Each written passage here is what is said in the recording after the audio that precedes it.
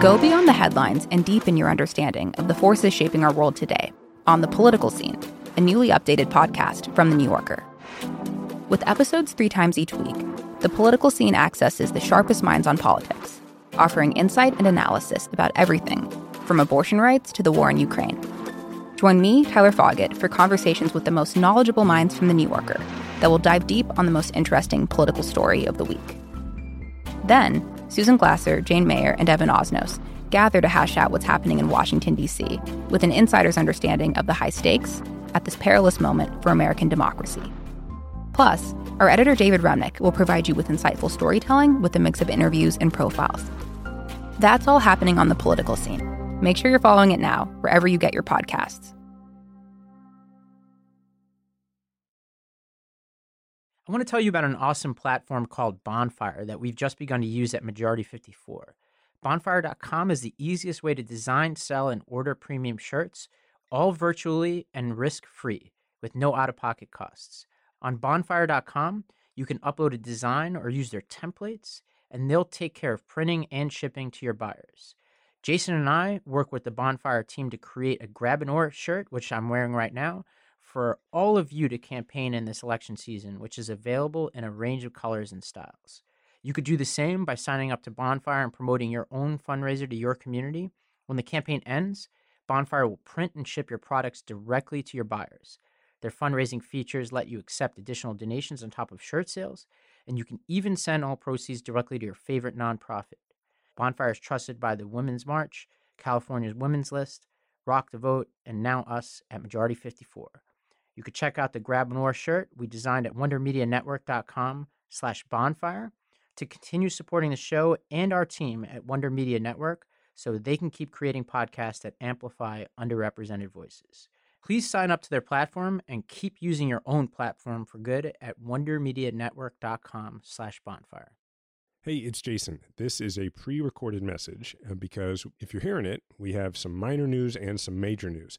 The minor news is that a good friend of the pod is going to be sitting in for me this week, but that's because of the major news, which is that Diana and we've been expecting a baby girl. And if you're hearing this, it's because we've, I guess, gone from expecting to welcoming that baby girl. So that would mean we have kids, plural now, 2 of them, and it would mean that True has finally realized his dream of becoming a big brother. So I'll be taking the week off that we have that baby girl, but it's still going to be a great episode, so please give it a listen.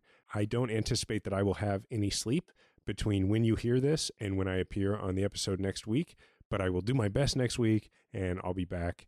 And thanks. We're pretty excited.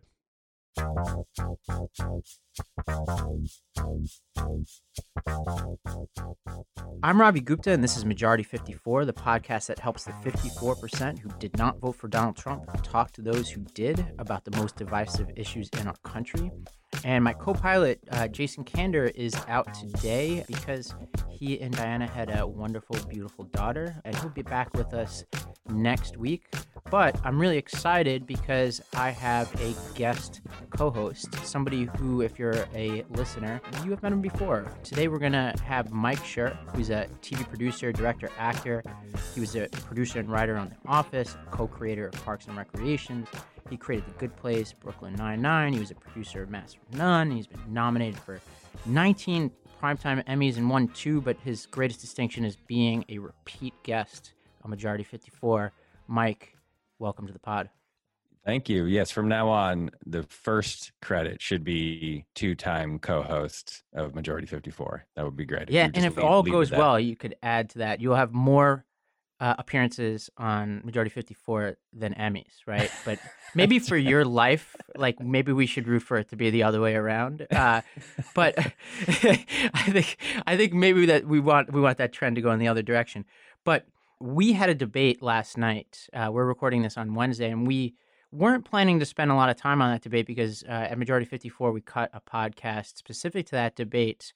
But I didn't want to pass up the opportunity to ask you just your general impressions about what is that? What do we make of that debate? Well, I mean, my impressions won't be that different from everyone else's. I mean, it was a mess. It was a disaster. I think what you saw there was a president who doesn't have a lot to offer in terms of a defense of his term or the state of the country. Normally an incumbent president 4 years in is touting accomplishments, right? He's saying, look at the economy, look at the job growth, look at these foreign policy successes we've had, look at these treaties we've signed or these deals we've signed or whatever.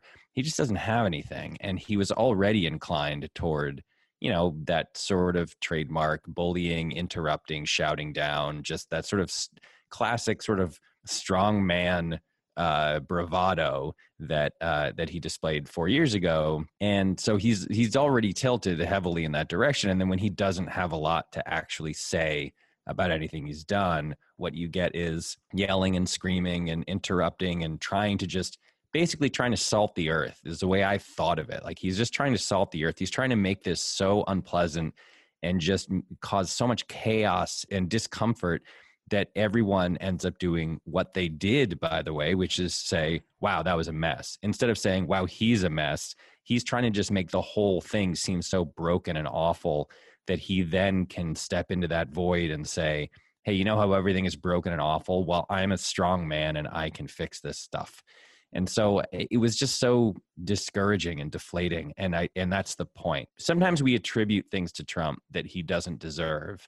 We attribute strategies to him, or we say, like, what's he trying to do here? I don't think he has any strategy. He's a caged rat, or he's a cornered rat. He's like a caged animal or a cornered rat, whatever your use your own metaphor.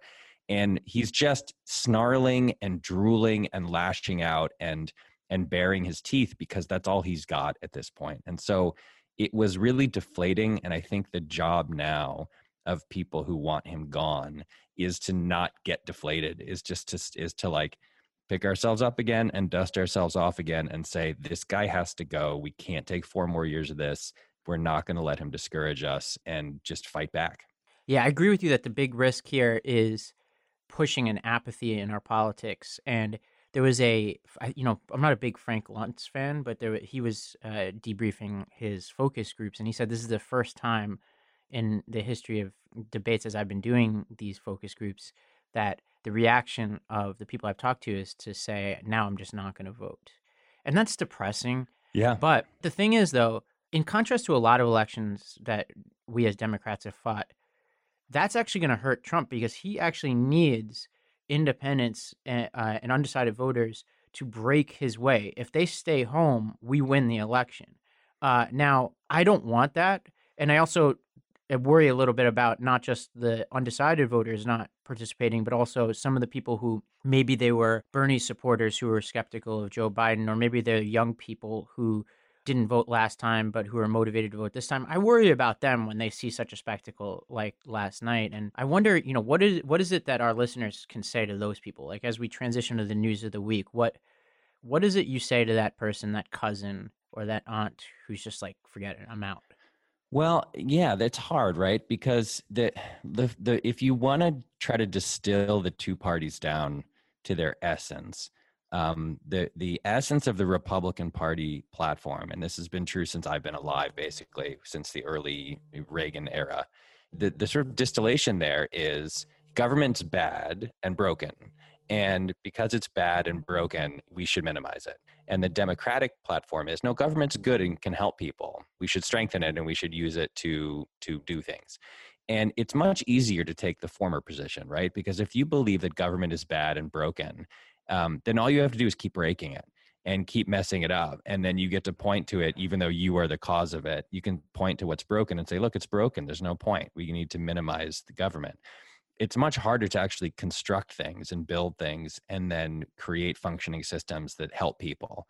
And so I think the response would be like, look, you have two candidates here and two philosophies here. And one of them is, let's break everything and then point out how broken it is. And the other one is saying, no, let's build something and hopefully it'll help people.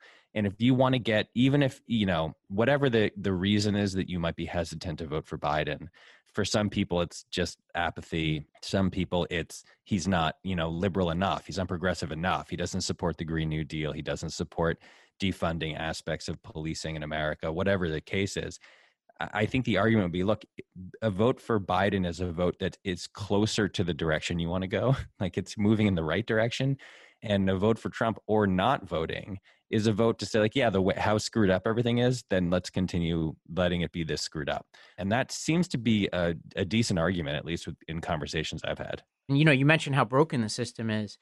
Speaking of that, we had a story out over the weekend from the New York Times.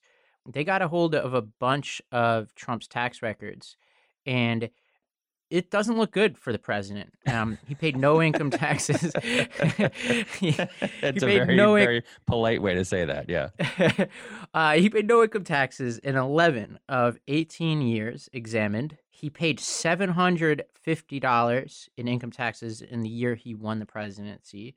And he was able to avoid paying taxes in large part because he reported losing money, more money than he made in most years, and used a bunch of creative, maybe some illegal, but definitely creative tax moves to apply money lost or gained in given years to other years. He's also in a battle with the IRS over a $72 million refund that he received.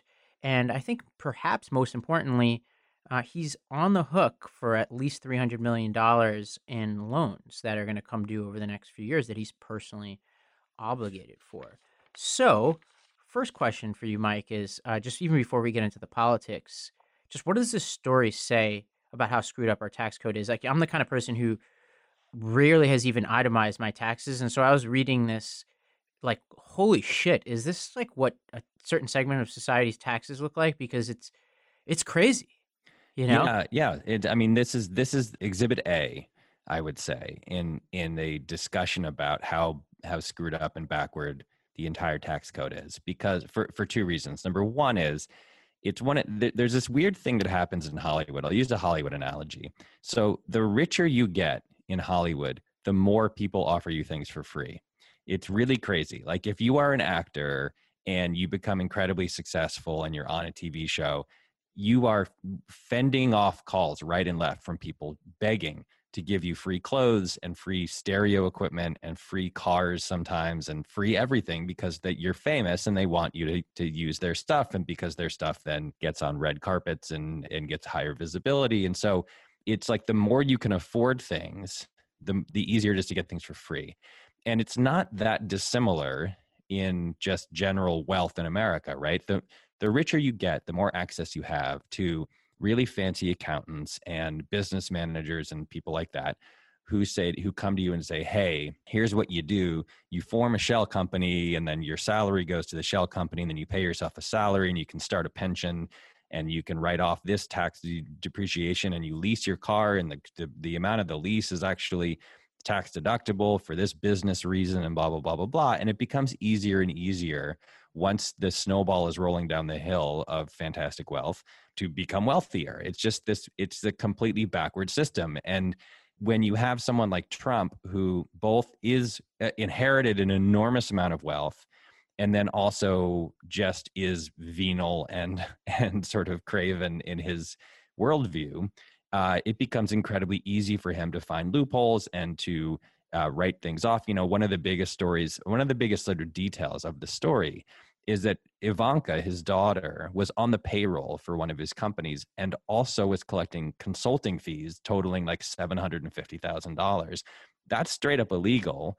You can write off consulting fees when you in certain situations. So he was just paying her, but he was calling it a consulting fee, and then he was taking a tax deduction on the consulting fee. So if you have no shame and you have no fear of ever getting caught, you can do stuff like that. There's a million, trillion, billion loopholes that you can find and ways to just hide money. And this all comes as the share of taxes being paid by the wealthiest continues to go down. So in 1950, the 400 wealthiest individuals in the country paid about 70% of their income in taxes. And that's down to 23% now. But Trump's taxes seem to raise some eyebrows just from a national security standpoint, Mike. Anything stand out for you as you read these taxes, just in thinking about having a president who might be exposed in this way? Of course. I mean, to me, this is the biggest revelation. We knew the guy was shady. We knew that he went bankrupt, whatever it is, 5 different times. But all that stuff was sort of theoretical. It was all in the past. And he was able, when you said, when Hillary Clinton in 2016 would say, like, he went bankrupt 5 times, he would say, well, that makes me smart. Like, of course, I use the bankruptcy code to my advantage and blah, blah, blah, blah, blah. And it was just like confusing. A million years ago, side note, when I was on Saturday Night Live, Tina Fey did a rant that I think about a lot, where it was in the Clinton era. And she said, like, this is the fundamental problem here is, like, Republican scandals have words like, capital gains tax and marginal tax rate decrease or whatever. And Democratic scandals have words like intern. And like, she's totally right. Like, when you try to pin a financial scandal on a guy like Trump, he's able to just throw dust in everybody's eyes and say, like, well, it was smart because I did this and I depreciated that and I filed for bankruptcy and I got protection and I love debt. Debt is actually good and blah, blah, blah, blah, blah. And so all of that stuff it didn't really stick to him the way that I think Hillary Clinton and everyone who was paying attention thought it would, because generally speaking, going bankrupt 5 times seems like a bad quality in a president, right? But now we have a current story. Now it's like, this is where he is now. And where he is now is he owes a lot of money to someone. And that is a much more visceral and kind of understandable version of the thing that they tried to hit him with in 2016. I think the biggest missed story of Trump's entire first term was, and it's not like people didn't report it, it's just it didn't get a lot of play because of everything else that was going on. But Jared Kushner's family owed billions of dollars on this horrible investment they made. They bought a building, I think it's 666 Fifth Avenue, and it was a terrible purchase and they way overpaid for it. And they had this billions of dollars in debt. And they just, as soon as they were in office, Kushner went around and basically, like, put himself up for sale. Kushner just basically says, like, who wants to buy a chunk of America? And that doesn't just mean the real estate. That means you have a enormous chip that you can call in anytime you want. Like, our foreign policy will bend to your will because my family needs to get out of debt. And that's the exact thing. You hear these words said a lot, but this is exactly what the founding fathers were scared of, is that foreign governments would have influence over the American government. That was the raison d'etre of the Constitution and the Declaration of Independence, and every other founding document was, how do we keep other countries from having influence over us? And now we're in a position. Yeah, the emoluments clause. Yeah. Yeah, and now we're in this position where basically the two most powerful families in the country, the Trumps and the Kushners, both owed enormous amounts of money to foreign governments. Like, that's exactly the wrong thing. Like, that's, Jimmy Carter put his peanut farm in a blind trust. Like, he had to sell his peanut farm. Like, it's the oldest story. We keep talking about this stuff, and you feel like you're just banging your head against a wall. It just explains everything that we've been thinking about and talking about and asking questions about. Another big piece of news that we're not going to cover on this pod, but I just want to let listeners know that we're going to be covering in the weeks ahead, is this Supreme Court battle. So Trump, as we predicted, named Amy Coney Barrett, who's a Seventh Circuit judge and professor at Notre Dame Law School, and she appears to be headed for a Judiciary Committee vote on October 22nd and likely a Senate confirmation by the end of the month. We're going to talk about this a lot in the weeks ahead. Obviously, we talked about it in the past few episodes as well. So just stay tuned. We haven't forgotten about that news, but given the hellscape of news that came out this week, we'll skip that topic. On to a lighter subject for a second. We have Quarantine Corner, and this is your second at bat, Mike. Anything new happening in your world outside of politics? My Quarantine Corner isn't about a thing I'm doing. It's about a thing I'm about to do, which is, there's a new book out by a woman named Susanna Clark. Susanna Clark wrote a book in 2004 called Jonathan Strange and Mr. Norrell, which is truly wonderful. It's a really weird and interesting and very long book. It takes place in early 19th century England. It's about magicians in like the sort of Napoleonic era. It's very weird and hard to describe, but it's truly wonderful. And when I read it, and I was like, oh, this is my favorite writer. This woman is now my favorite, whoever this is. I've never heard of her before. It's her first novel. She's my favorite writer. And then she kind of disappeared. She hasn't published anything since 2004. And there was an article about her recently, which I highly recommend in the New Yorker, about what happened to her. And she's finally published her second novel. It's called Piranesi. It came out like a couple weeks ago, and I just got it in the mail, and I couldn't be more excited. I'm so excited. It's such a wonderful thing and such good like self-care when there's a book that you just really want to read by a writer you truly love and admire. So I received it in the mail yesterday. I got it from bookshop.org, which by the way is a great alternative to Amazon if anyone's interested. It takes maybe a day longer, but settle down, people. Yeah, and we'll put that in the show notes. My big thing for the week is there's this documentary called Oliver Sacks: His Own Life, which is about the neurologist and physician Oliver Sacks, who's an absolute, he passed away a few years ago.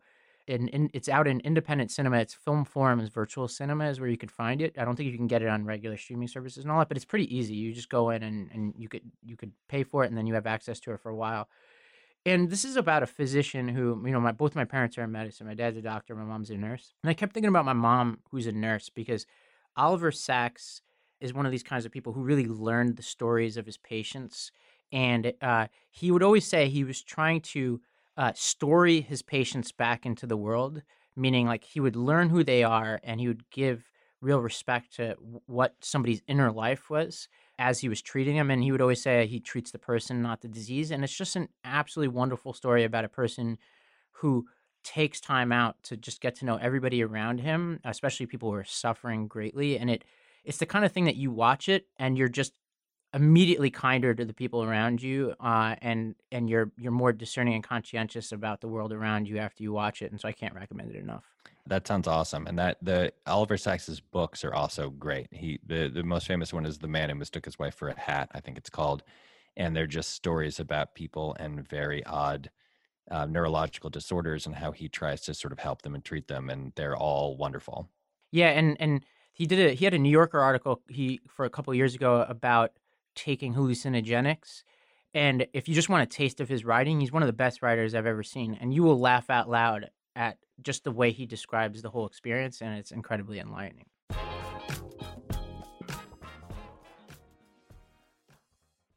Today's program is brought to you by Athletic Greens, the all-in-one daily drink to support better health and peak performance. Even with a balanced diet, it's difficult to cover all of your nutritional bases. That's where Athletic Greens will help. Their daily drink is the nutritional insurance for your body that's delivered straight to your doors. I've been using Athletic Greens for years, way before this podcast. It's the first thing I drink every morning, even before any coffee, before I do anything else. And honestly, it makes you feel like a superhero when you wake up and you take this. Their daily drink improves your everyday performance by addressing the 4 pillars of health: energy, recovery, gut health, and immune support, all in a drink with less than 1 gram of sugar that tastes great. When you try Athletic Greens through this podcast, they're also going to give you up to a year's supply of a vitamin D3K2 kit for free. So whether you're looking to boost your energy levels, support your immune system, or address gut health, now's the perfect time to try Athletic Greens for yourself. Simply visit athleticgreens.com/majority to claim our special offer and receive the free D3K2 wellness bundle with your first purchase. That's up to 1 year supply of vitamin D as added value when you try their delicious and comprehensive daily all-in-one drink. You'd be hard-pressed to find a more comprehensive nutritional bundle anywhere else. Again, that's athleticgreens.com/majority. What interferes with your happiness? Is there something preventing you from achieving your goals? I deal with this every single day, both in my own life, but also in my job where I coach and support candidates and entrepreneurs all around the country. And just over the past week, there have been some candidates in my life, multiple candidates who've publicly declared that they're dealing with depression. And I think that's so courageous. And obviously, it's something that we need more of in our political life. We need more authentic leaders willing to be vulnerable. And one thing that I've learned from some of these people is that everybody's struggling with something. We know that you as listeners are too. And often it's really hard to ask for help.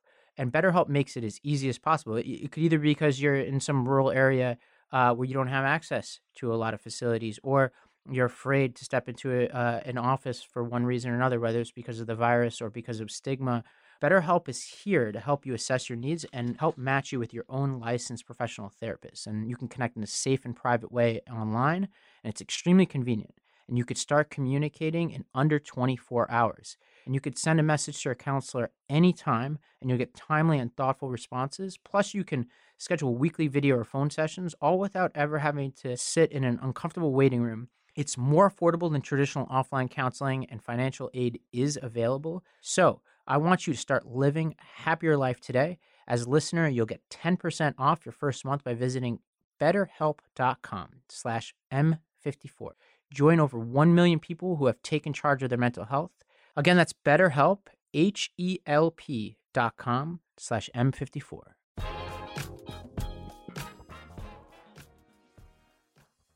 We have some misinformation this week, and we have so much, but we're going to focus on one story, which is that we still have this virus going on in this country, and the Trump administration is preparing a $300 million ad campaign to, quote, defeat despair about the coronavirus. And this campaign is reportedly featuring Dennis Quaid, Garth Brooks, and some other celebrities of a certain type. Keep in mind, based on the reporting from Politico that we've seen on this, the administration hasn't done a massive PR campaign about CDC guidelines. But what they're doing is, it seems, making a massive federal effort to make people think that everything is going well around coronavirus and highlight Trump's actions around this. Should we be concerned about this, Mike? I feel like these are silly questions. No, I'm expecting you to say no. Well, there's two main things to say about this. Okay, a $300 million effort to defeat despair brought on by the coronavirus seems maybe less important than a $300 million campaign to defeat the coronavirus, right? Like, the despair goes away if the disease goes away. So maybe instead of a bunch of glitzy ads with Dennis Quaid and Garth Brooks in them, how about just more PPE and better information about wearing masks and social distancing? Maybe that would be a better use of $300 million. The other funny thing about it to me is Quaid is fighting back, and he released a video, I think on his like Instagram stories or whatever, and he's very angry and he's very upset, and he's fighting back on some of the points that people have made about this. So this is from the Houston Chronicle. I'm just going to read this, see if you can spot what's funny about these statements. The campaign was a $300 million plus effort spearheaded by one of Donald Trump's close associates. By the way, the close associate is Michael Caputo, who recently resigned in disgrace after accusing a bunch of people of sedition and apparently having some kind of mental health issue. Cancer. Yeah, he has cancer, yeah. And he also has cancer, yes. So it was spearheaded by one of Donald Trump's close associates. Fans immediately assumed that the ad was an endorsement for the Trump campaign. Quote, "It was in no way political," Quaid says in the video. He goes on to mention how he wasn't paid for the public service announcement. "Nothing could be further from the truth," Quaid says. "The ad is set to air on November 3rd. So it's in no way political. It just happens to be airing on Election Day. I mean, this is one of the most pathetically transparent and poorly disguised ad campaigns. It's basically a $300 million publicly funded ad campaign for Donald Trump. That's all this is. It's his wild attempt to try to do what he's been doing, which is to say everything's fine. We're turning a corner. He's been saying we're turning a corner since March, by the way. But it's literally taxpayer money. $300 million of taxpayer money is being put into an ad campaign to try to get people to believe that really actually the coronavirus isn't that bad. Everything's fine. And Donald Trump's doing a great job. That's all this is. And it's the idea of politicizing Donald Trump has figured out a way to politicize the Health and Human Services Department, all the CDC, the post office. There's literally no corner of the federal government that he has not turned into a money draining advertisement for his own greatness. And this is part of what's so exhausting, right? Is like there's nowhere to turn. Everywhere you turn, he has completely taken over whatever organization you're talking about and bent it to his will and forced it to basically become an advertisement for his own greatness. And it's exhausting. And I would say for listeners at home and thinking about how do you as one person go up against the weight of massive campaigns like this? Well, I think I don't think this is going to work. I mean, it's appalling, and it seems like it could be illegal, and it certainly could be a Hatch Act violation in spirit, if not in the letter of the law. But I think Biden showed us the way last night when he talked about the empty chairs at people's tables. I think people can't ignore. I think about this when Trump keeps claiming that he's driven down pharmaceutical prices, and I was waiting for Biden to just say, "Look, if your pharmaceutical prices have been going down, then maybe you could trust the president. But if you're at home and you don't see evidence of that, then maybe you're going to trust me on this one and the fact checkers on this because your own bills aren't lying to you." And I think about that with the virus is like people are living this and it's not going away. And every attempt they make, it's one thing if it's something extraneous to people, but the virus is so real that Trump seems to have been failing so far in convincing people of his alternative facts on this.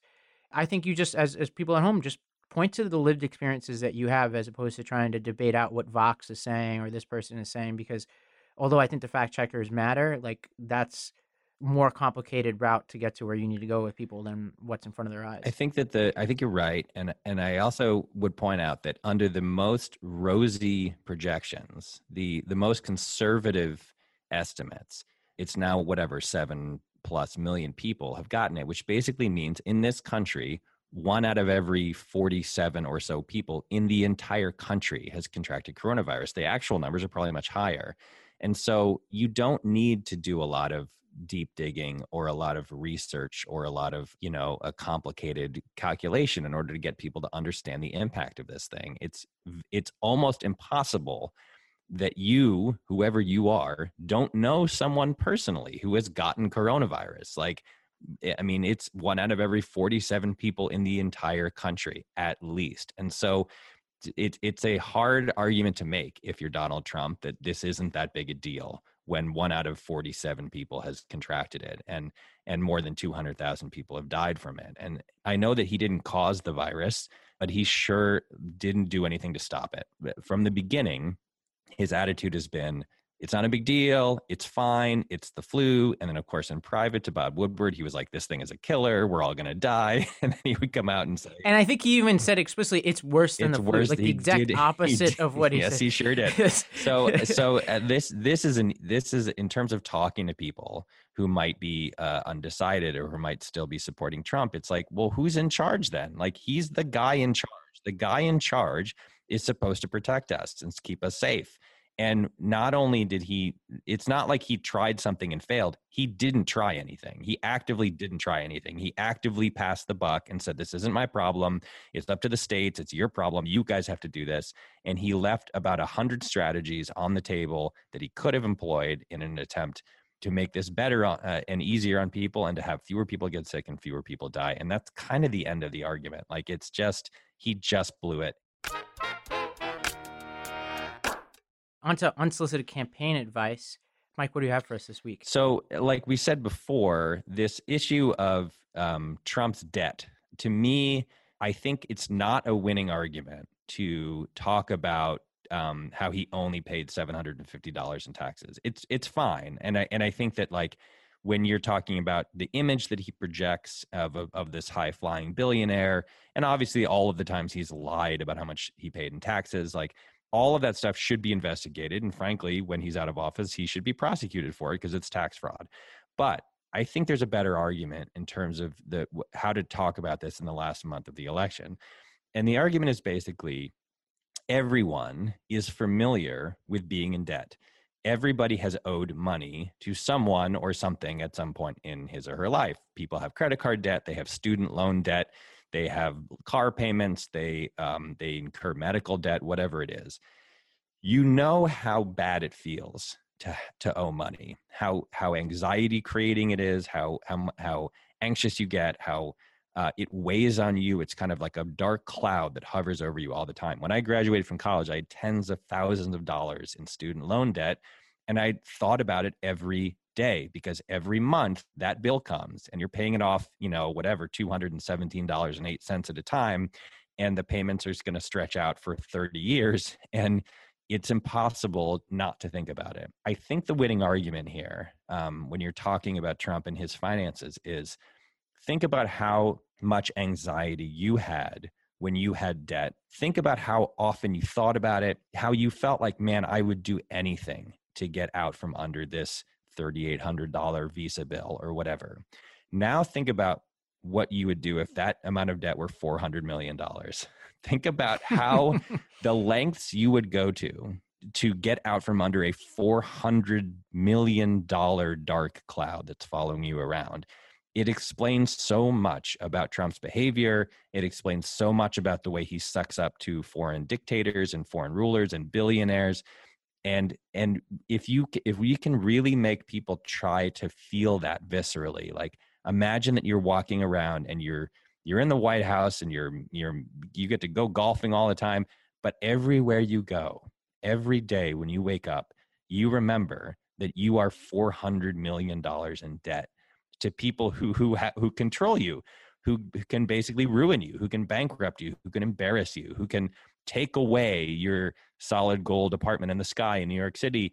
Like, that is, to me, the winning argument for why Trump can't be president anymore. And because there is no end to the lengths that someone will go to get out from under a $400 million hole.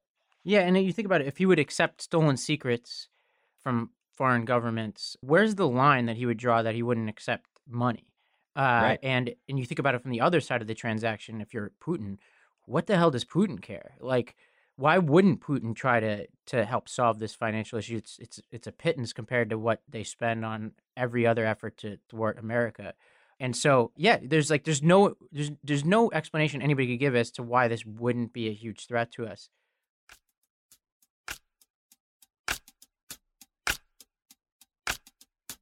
We have our Midlife Crisis Corner, and this week's Midlife Crisis Corner is brought to you by Athletic Greens, which is the all-in-one daily drink to support better health and peak performance, and it's developed with the best in mind and part of the daily regimen of thousands of high performers worldwide. And my big thing I've been working on lately is screen time. I watched The Social Dilemma.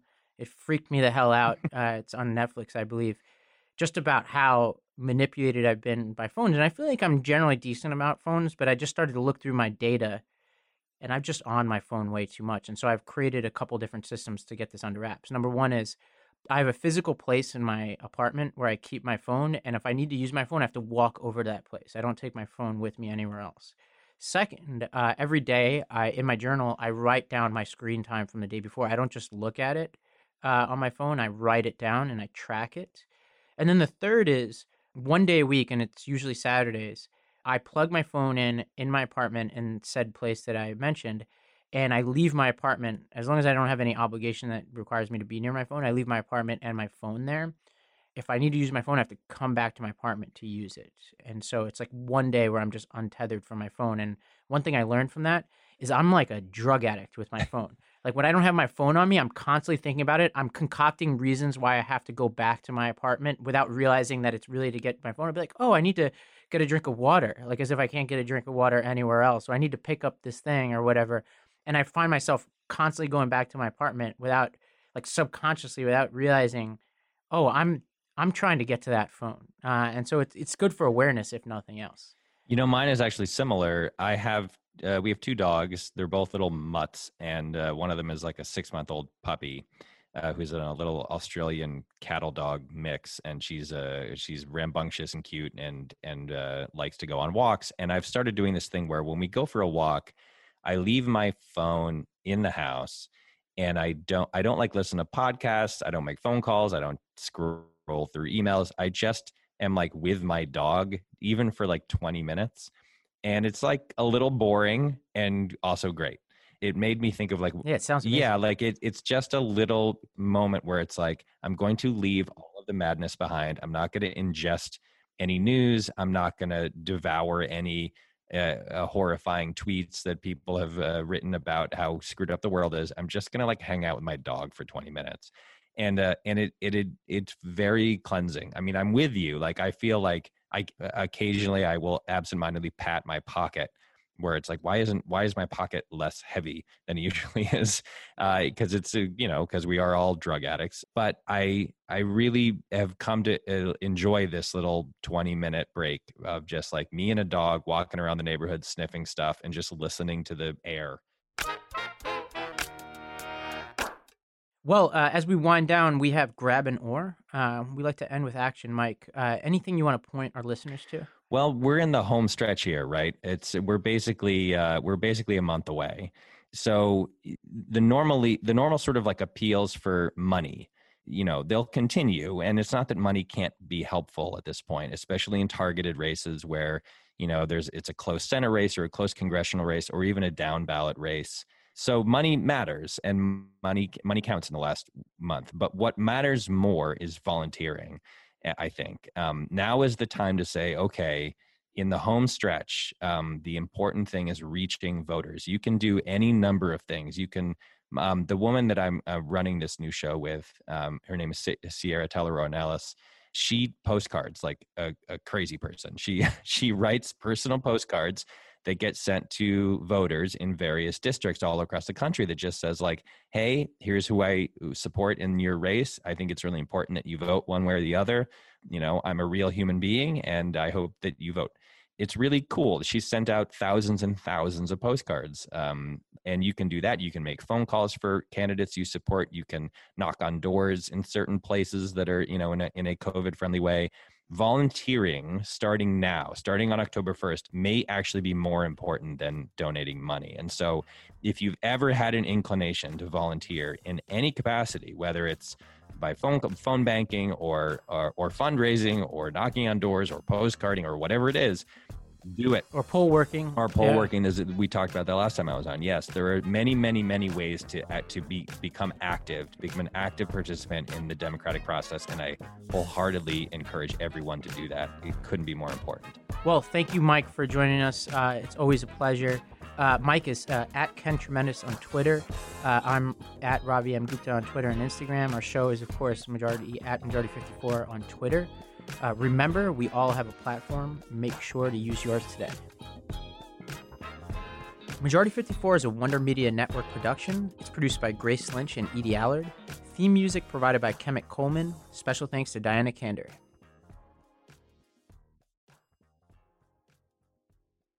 I wanted to tell you about a new podcast called To See Each Other. To See Each Other is a documentary series that complicates the narrative about rural Americans in our most misunderstood and often abandoned communities. Host George Gale, a leading grassroots organizer, travels to Michigan, Iowa, New Jersey, North Carolina, and Indiana to reveal how small-town folks are working together in fights for everything from clean water and racial justice to immigration rights and climate change. The show believes that when we see each other, we'll understand that we can never give up on each other. Subscribe to See Each Other wherever you're listening to this show. Hi, listeners. It's Robbie with a question for you.